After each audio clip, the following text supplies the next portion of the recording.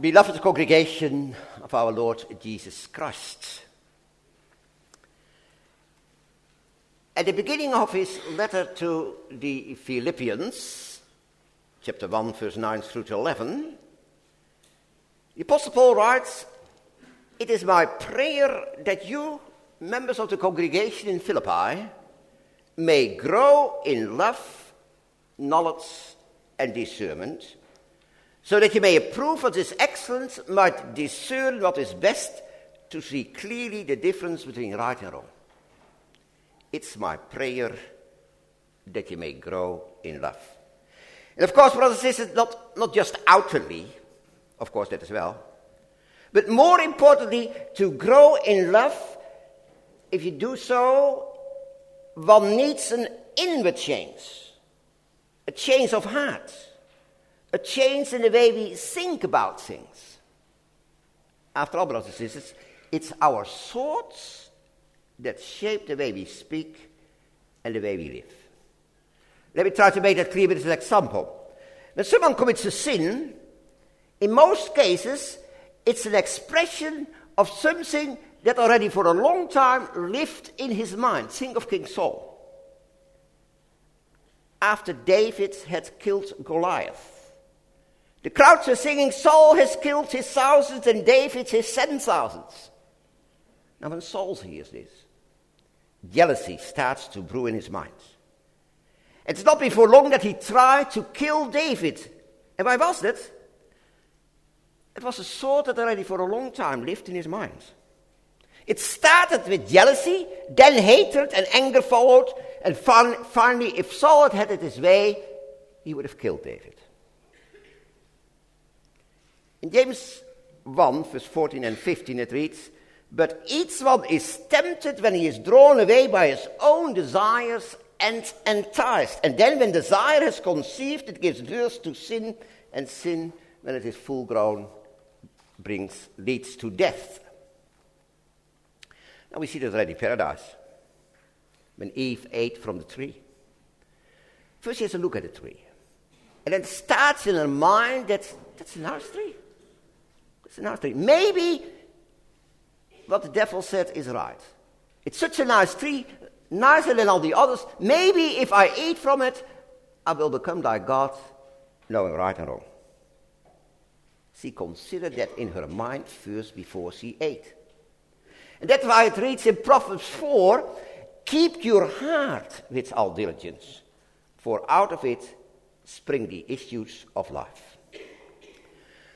So from all this, brothers and sisters, we learn to live to the glory of God in holiness and uprightness.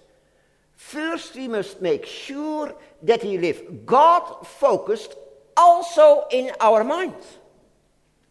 That's why the Apostle Paul writes in Romans 12, "Do not be conformed to this world, but be transformed by the renewing of your minds, that you may prove that what is good and acceptable and perfect in the sight of God."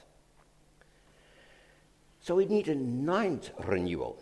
And that's what Paul also speaks about in Romans 8. If for a moment you turn with me to Romans 8, and you can read these verses. Romans 8, verse 5 through to 8.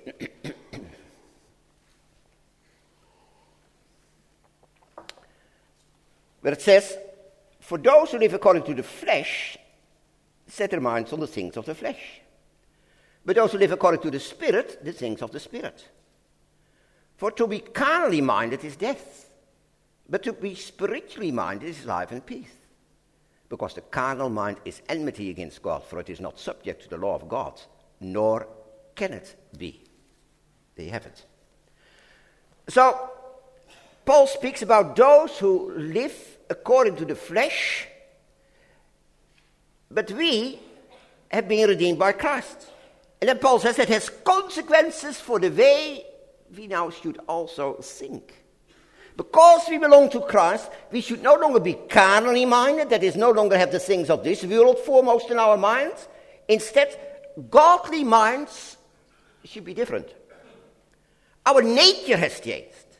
We are no longer in the flesh, but in the Spirit. Consequently, we ought to think about godly things, setting our mind on the things that are above. Of course, we can only do so by the renewing power of the Holy Spirit. But that does not undo our own responsibility. It's indeed true the Spirit has to make us active, transforming our mind. But now the question, are we willing to be transformed? Do you rejoice in that? Or are you still flirting with the world at times? Think of Lot's wife. She kept looking back. And why was that? In her heart, in her mind, she had not really cut the ties with Sodom and Gomorrah. Think of the wife of Lot. That often crosses my mind. How much are we still attached to this world? And God says, go out of that. Would you look back? But still good here, isn't it? Think of Lot's wife. And so that brings me to the main question which I would like to address in this morning's sermon. What are the things we fill our mind with? For there's where it starts.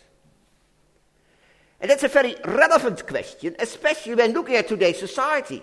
Satan is busy out there to attract our attention. And in doing so, Satan is working foremost on our sinful desires. And he can so easily be fulfilled. When you quickly flip through all the TV channels, look what's on. Just see what's on. But sometimes you stop because you are attracted by something sinful. Or when browsing the internet. Or via all kinds of pictures on our smartphone, we basically should not watch. I think also of the worldly advertising, which tries to make us believe that we can have it all. A life that satisfies our sinful desires, against which we too have to fight. Let's not think that we are immune for that. The Scripture calls us to live holy lives. But we can only do so, brothers and sisters, when we fill our minds with holy thoughts. And that's why I chose the text for this morning's sermon. In which the Apostle Paul does not simply say, stop thinking bad thoughts that drag you away in your Christian life. No, more positively, fill your mind with good thoughts. The battle of the mind is to have a mind that is pure, honorable before God. How do we do this? The very simple answer is to live close to Scripture. Making time for reading our Bible. And then also meditating on it. Time for and with the Lord. Not only at the dinner table where we have a meal as a family, but also personally. It's a bare minimum. Try to make half an hour a day free for this. Reading, studying God's Word.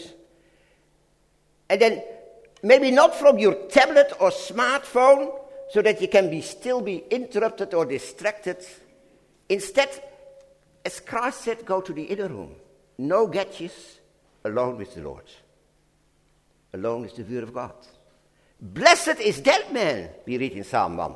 Blessed is that woman who delights in the law of the Lord and meditates on it day and night. He shall be like a tree planted by the rivers of water.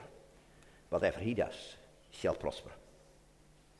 And so hence the question of self-examination for all of us this morning. What are the things we fill our mind with? In 2 Corinthians 10 verse 5, the Apostle Paul says we must bring all our thoughts into captivity to the obedience of Christ. Only then we are able to live truly Christian lives. It starts in the mind. But then Paul says also in our text that you have to put it into action. We must take our thoughts captive to the obedience of Christ, but then not let them stay there. It's only thoughts. But now you have to put these thoughts also into practice, and if you do so, says Paul, the God of peace will be with you. Godly lives need the nourishment of godly minds. First of all, what makes a godly mind? Secondly, how does this lead to a godly life? And third, the fruit of such a godly mind and life.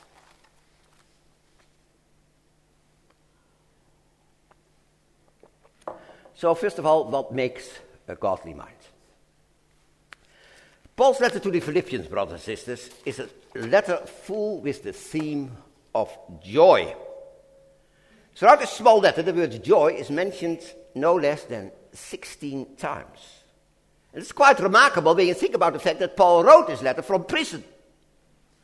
How could the apostle write such a joyful letter in such a dreadful situation? How could he remain joyful? Now, the answer to that question you find in the verses preceding our text and the verses following our text. First, the verses preceding our text. Paul says there is no need to be anxious. There is no need to be anxious when you lay your life in God's hands, and then with prayer and supplication and thanksgiving, you give it all to God. Assured in faith, God will provide. Trust that Father is in control. And if Father is in control, why should I worry? That's what he writes in the preceding verses. And then after our text, he says, I've learned to be content.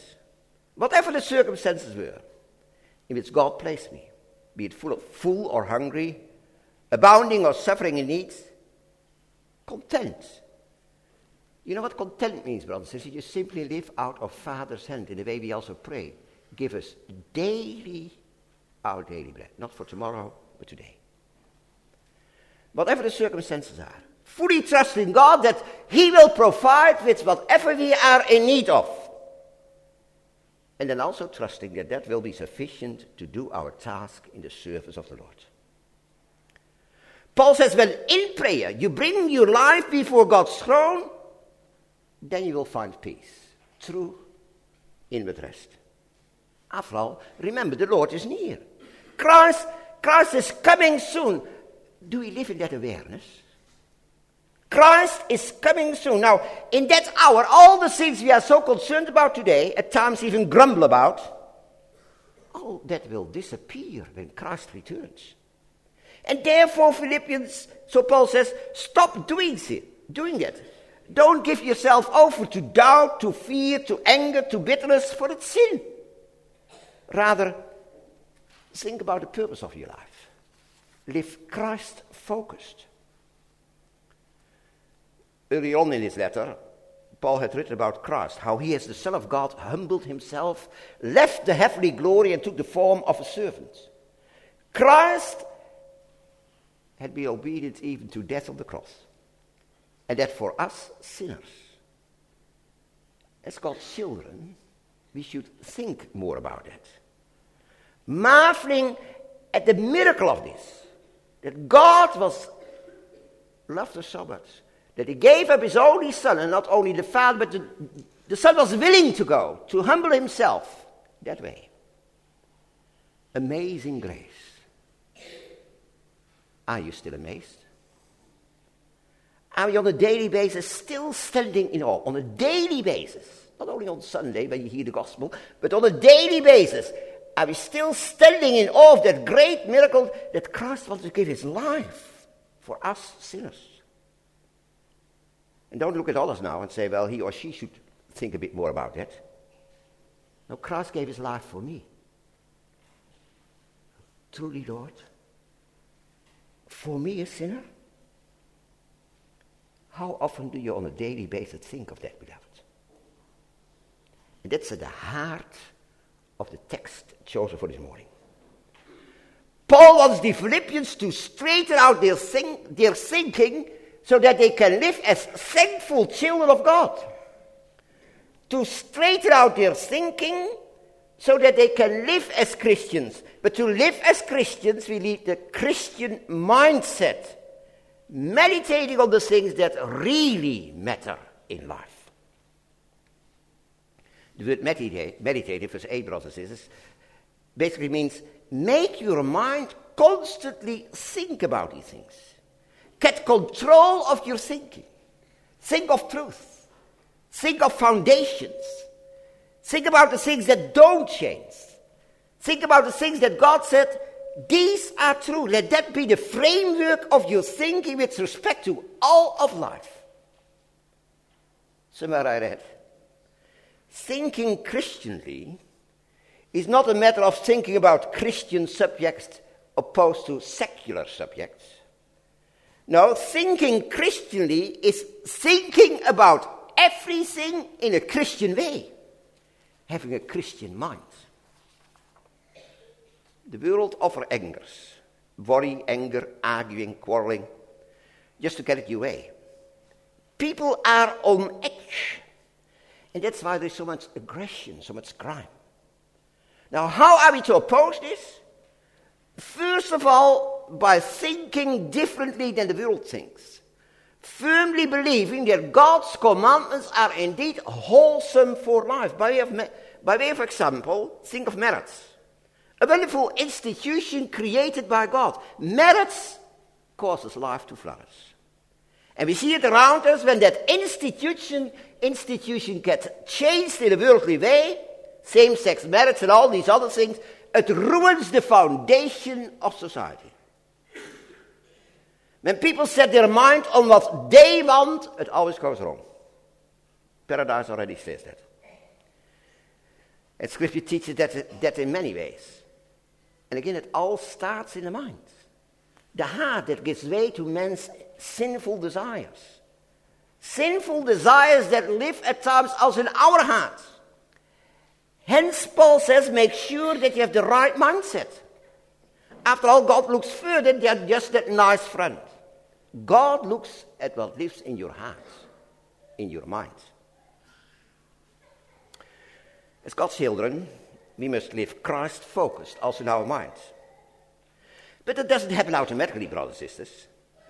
Even though God's Spirit came to dwell in us and has given us a new heart, despite all this, sin often plays up each day again.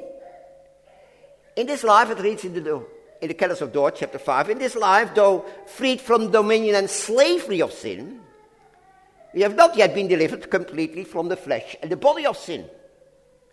Hence, we are not immune to all these temptations either, by which Satan tries to lure us away from God. These temptations are real, and they make life a hard battle. If anyone says this morning, I have never any trouble with that battle, he lies.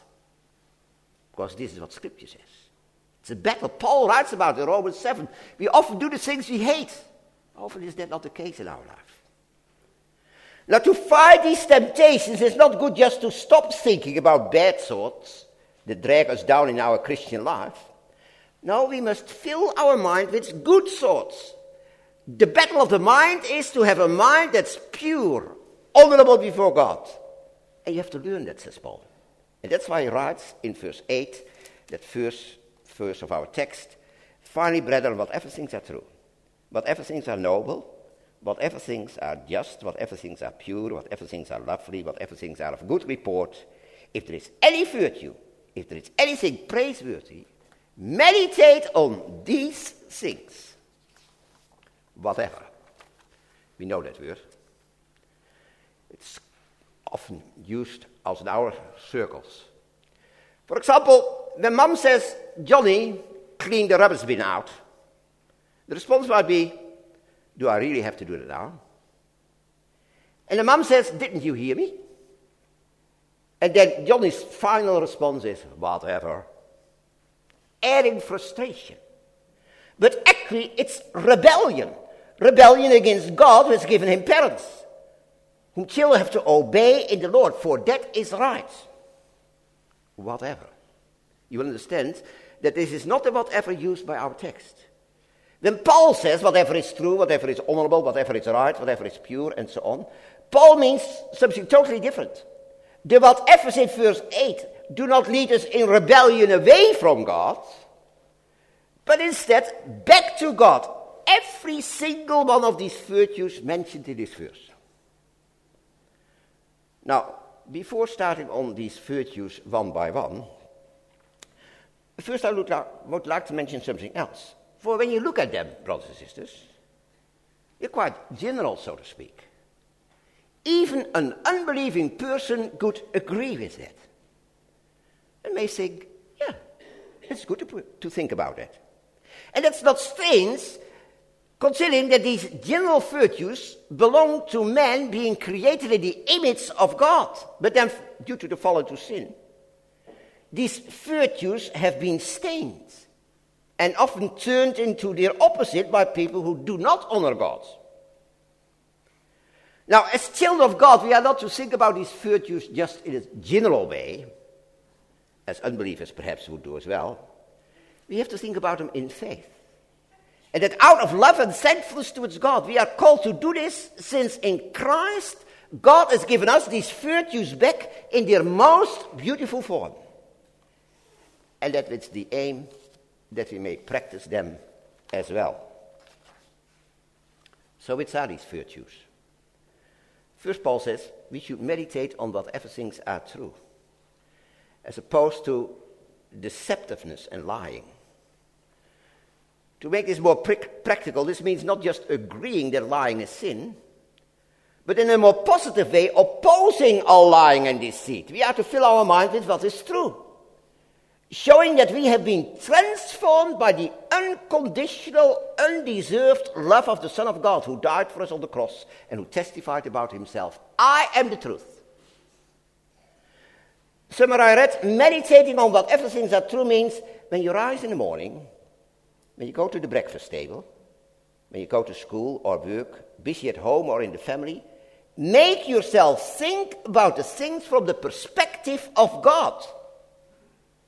Don't just walk blindly through this world, reacting thoughtlessly to whatever happens.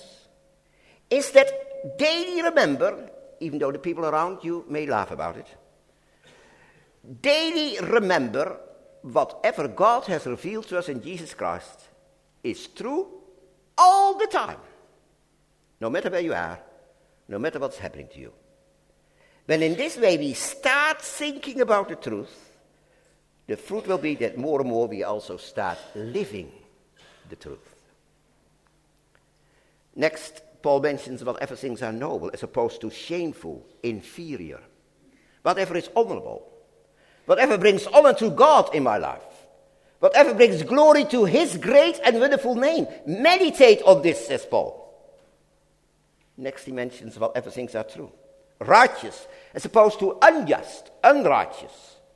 Whatever things are just in the eyes of God. Think about this. Now you go to work in the morning. How shall I live rightly before God today? Is that a thought that might cross your mind in the morning?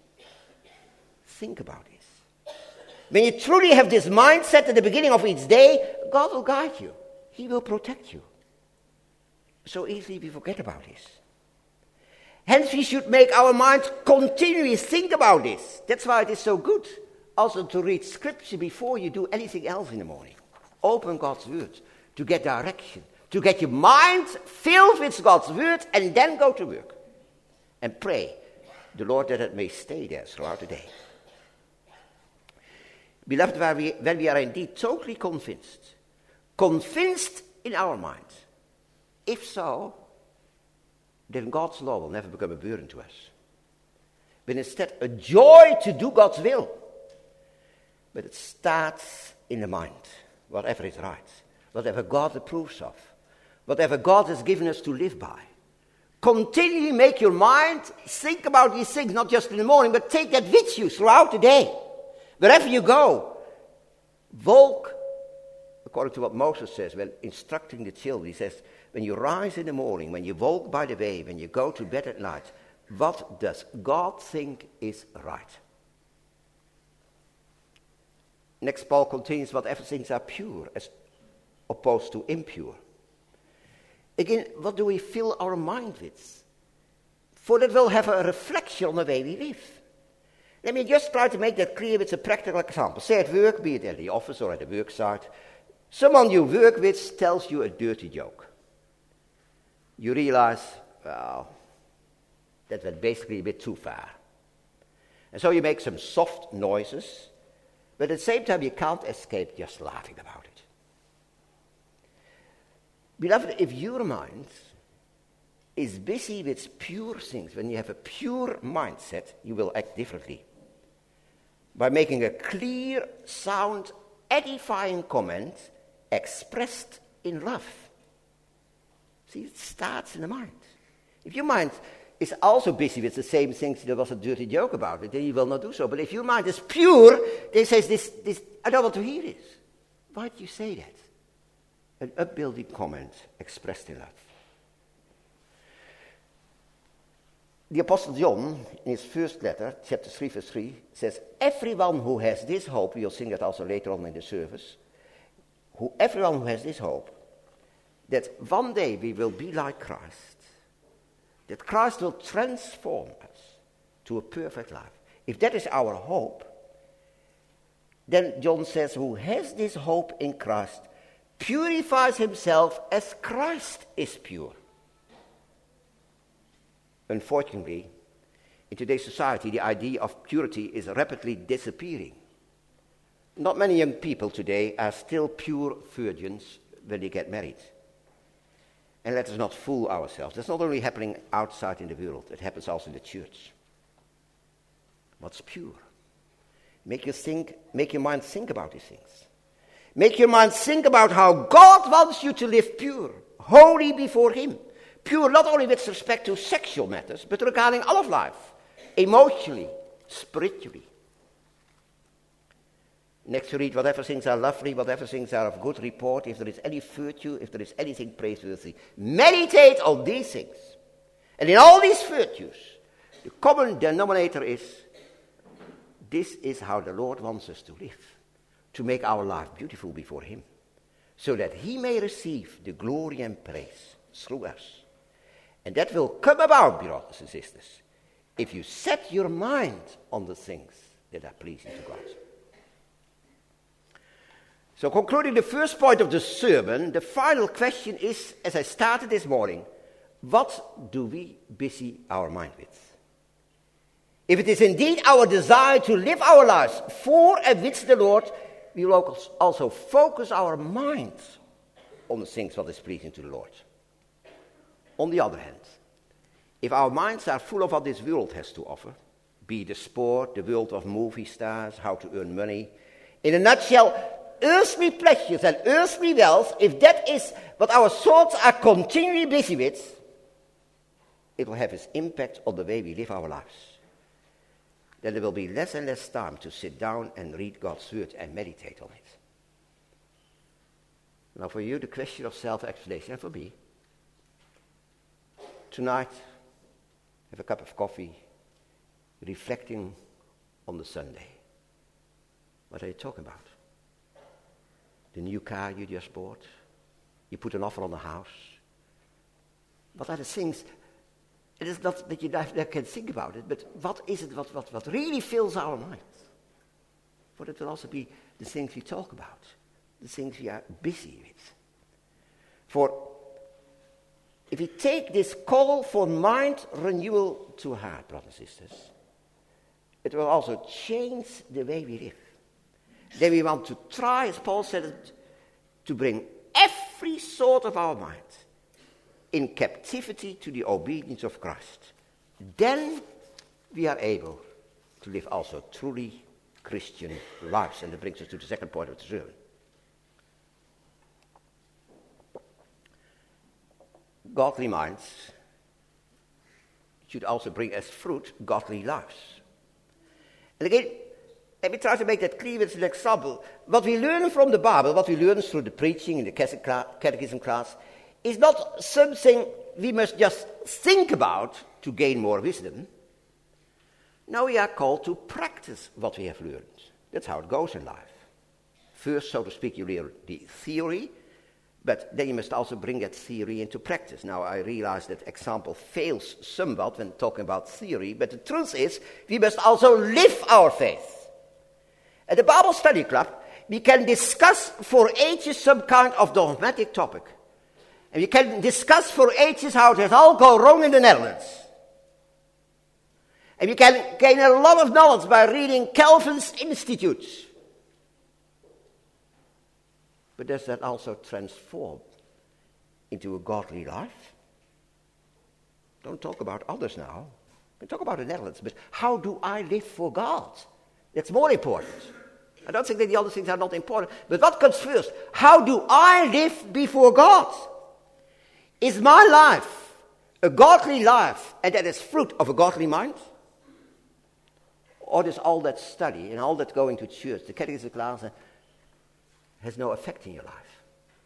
Then there's something drastically wrong. First, you should give proper thought how God wants us to live. But by power of above, we should now also bring that into practice. The one flows from the other. Godly lives as fruit of godly minds. The two go together. So to speak, they cross-fertilize each other. That could be the end of the second point. But note what Paul says. He does not say, Philippians, now you must also practice these virtues. Instead, appealing to his apostolic example, he says, do what you have learned from me, heard and saw in me. The apostle appeals to his preaching and the example of his own life, as he did in chapter 3, verse 17, where we started the scripture reading this morning. Brethren, join in following my example. Isn't that not arrogant? If I would say this morning to you, join in following my example, is that not arrogant? Putting himself as an example. Paul was too a weak servant of Christ. He was far from perfect. How can he then say, just do what you have heard and seen in me? But the point is this. What had the Philippians seen and heard from Paul? They had heard and seen that Paul never boasted of himself. Instead of all the weaknesses involved, his life reflected total commitment to Christ. Paul had not only taught, but also shown by example what it means to live by grace alone. The Philippians could see in Paul's life what it means when Christ becomes the Lord of your life. It produced life renewal in kindness and joy.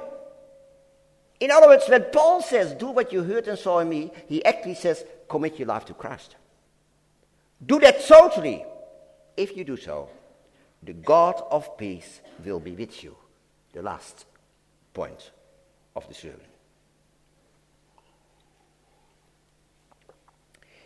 In verse 7, the Apostle Paul also spoke about the peace of God. There he wrote, when by prayer and supplication with thanksgiving you lay your weak lives in God's almighty hand, there is no longer any need to worry about tomorrow. As God's children, entrusting ourselves to God, we may live from the assurance Father will provide. And then he says in verse 7 of chapter 4, and the peace of God, which surpasses all understanding, will guard your hearts and minds through Christ Jesus. In the concluding part of our text, Paul mentions that peace again. But it's different to verse 7. In verse 7, Paul says, the peace of God will be with you.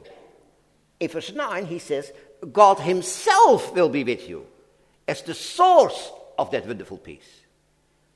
Yes, beloved, well, whoever in joyful obedience lives close to the Lord will indeed experience that the Lord is near every day, every night, granting us peace, true inward peace. Yet the opposite is also true. If you walk through the day, basically without thinking about God, only bringing back God in your mind when at the dinner table you read from the Bible and pray. If that is the way you live, it's unlikely that throughout the day you will have a sensible experience of God's peace.